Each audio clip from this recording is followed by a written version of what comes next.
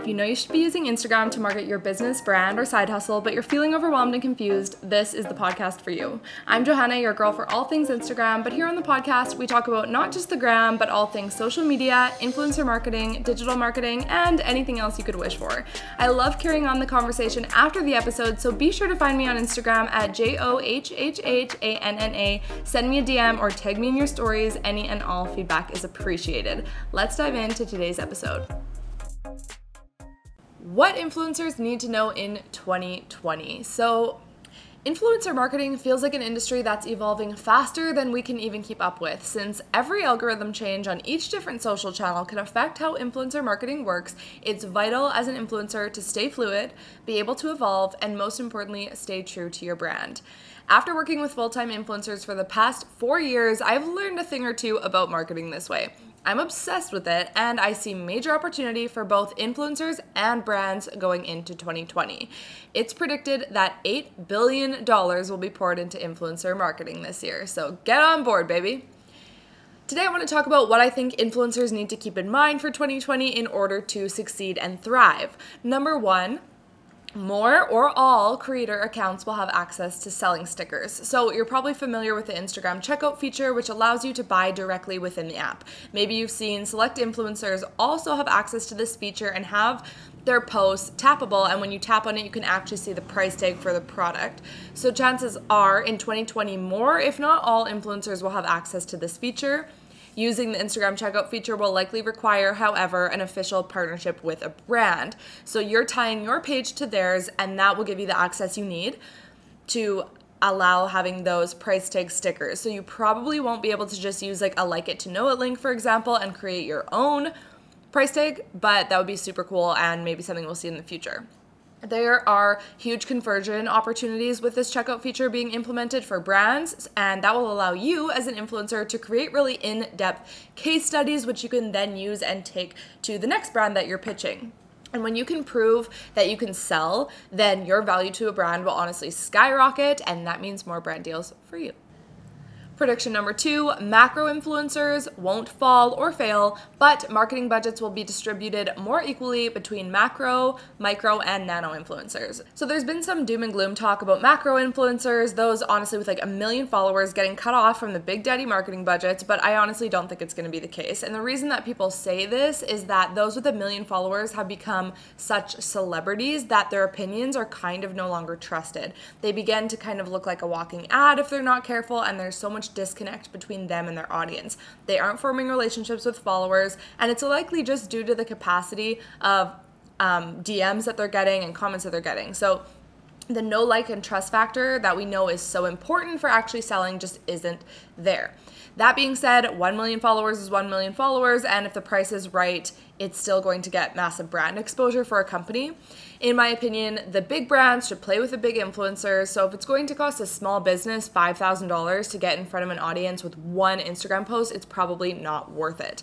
That exposure is going to be drowned out within a few days as the post works its way down their feed, and with a huge audience like that, it's unlikely that their audience and your target audience or the target audience of a business are actually a match. But for brands like Postmates or McDonald's or L'Oreal, then it's still probably worth it since these brands can be bought internationally and they are really well known and they likely have the marketing budget for it.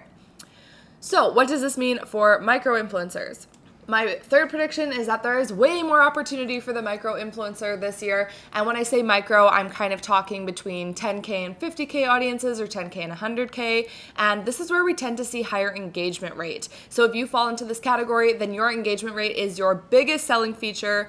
These higher engagement rates are basically representative of the unique friend-like connection that you likely have with your audience, which also makes you a very trusted source to buy from. Ding, ding, ding, exactly what brands are looking for. So if you are in the micro-influencer category and you aren't already making a part-time income off your audience, I truly believe you're leaving money on the table, and there is opportunity for you to monetize bigger in 2020. If you're sick of grinding it out and spending hours on content with little to no return and stressing out if you're actually doing the right thing as your income is fluctuating month after month, I totally get it. I've heard it a million times. But if you're serious about your personal brand and monetizing it, then I have the tools for you. Check out my Monetize Your Influence course that I made with Claire Gentz. It's at johhhhanna.com/MYI if you are ready to take things to the next level. Prediction number 4 is that those with audiences between 100K and 500K need to be very careful in staying relatable and diversifying. So what if you're in between? You're over 100,000, or being an influencer is your full-time gig already, but you haven't broke that 500,000 number. 2 keywords, relatable and diversification. So as far as relatability as an influencer goes, what I mean by this is that if you aren't relatable, then you are going to start to disconnect from your audience and take on that celebrity status. And their trust is everything for your business. So how can you stay grounded while your bank account and audience keep growing? Good for you, by the way, you're killing it, but staying in communication with your audience is really important. Who are the OG followers? Who comment on almost all of your posts? Can you list 10 handles of people who constantly engage with you? Keeping communication is really imperative, and communicating just by answering DMs and comments also increases engagement rate, and we know your engagement rate is what is going to help you land those massive brand deals. The second important thing for those of you with over 100,000 in your audience or who are already full-time influencers is to no longer have all of your eggs in the Instagram basket. Brands are likely going to choose the influencer who has a blog over the one who just has an Instagram almost every time if all other things are equal. Because basically, an Instagram story expires in 24 hours, as we know. A post dies down the feed within maybe 48. But blogs provide a brand with backlinks, which can be searched and researched for over and over, and blogs stay relevant longer. So if you don't have a blog, I think they are still incredibly valuable in 2020. If you want to talk more about that with me, just book a free 15-minute strategy call through the link in my Instagram bio, and we'll talk all about it. If you've already got the blog thing down, the next step is to have an email list. I'd argue for the sake of your business as a personal brand that the email list should actually come before a blog, business-wise, but brands would likely prefer the blog. So either way, get one of these systems in place, diversify off Instagram. Maybe, you could be jumping over to Facebook or YouTube or whatever it is, but keep in mind that you don't own your social media channels. You do own your website, you do own your blog, and you do own your mailing list. So get these systems in place if you're taking your business seriously. Prediction number 5 is that feed posts are going to stay very important in 2020. The disappearance of likes, or Instagram taking away likes, has basically been an attempt from Instagram to boost on feed posts. So boost the amount of times that people are posting on their feed. If users are, in theory, less worried about the performance of a post because no one can see how many likes it's getting, then they're more likely, in theory, to post more on Instagram. And if that is the trend that Instagram is seeing with their beta testing, then they will likely hide likes forever.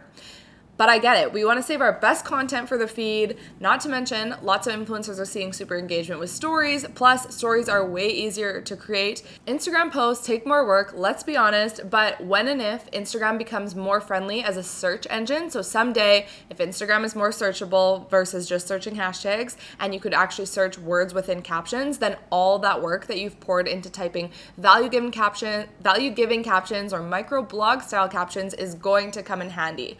If all your captions are searchable, then those looking for your content are actually going to be able to find it through more than just hashtags. And wouldn't that be a treat?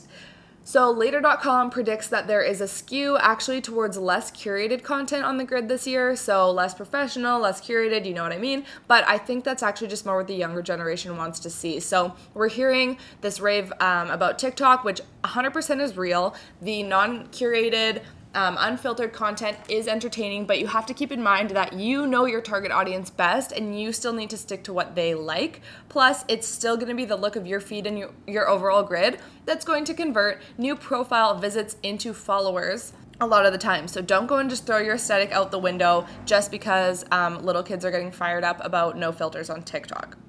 And my last prediction for influencer marketing in 2020 is that long-term contracts are the norm. So in the past, we saw a lot of things like blast campaigns, which would be where, let's say, 10 big influencers are all posting about the same thing on the same day, or we see a lot of one-off deals where an influencer is only required to post once about the product. But the huge issue here is that One-time exposure isn't very likely to translate into sales. Plus, it can seem super random to an audience to see an influencer post once about a product and then they never hear about it again. What we know from marketing is that it takes about 7 exposures to a product before someone invests in buying it. So if a brand approaches you this year for a one-off campaign, I would highly recommend negotiating a long-term contract with them.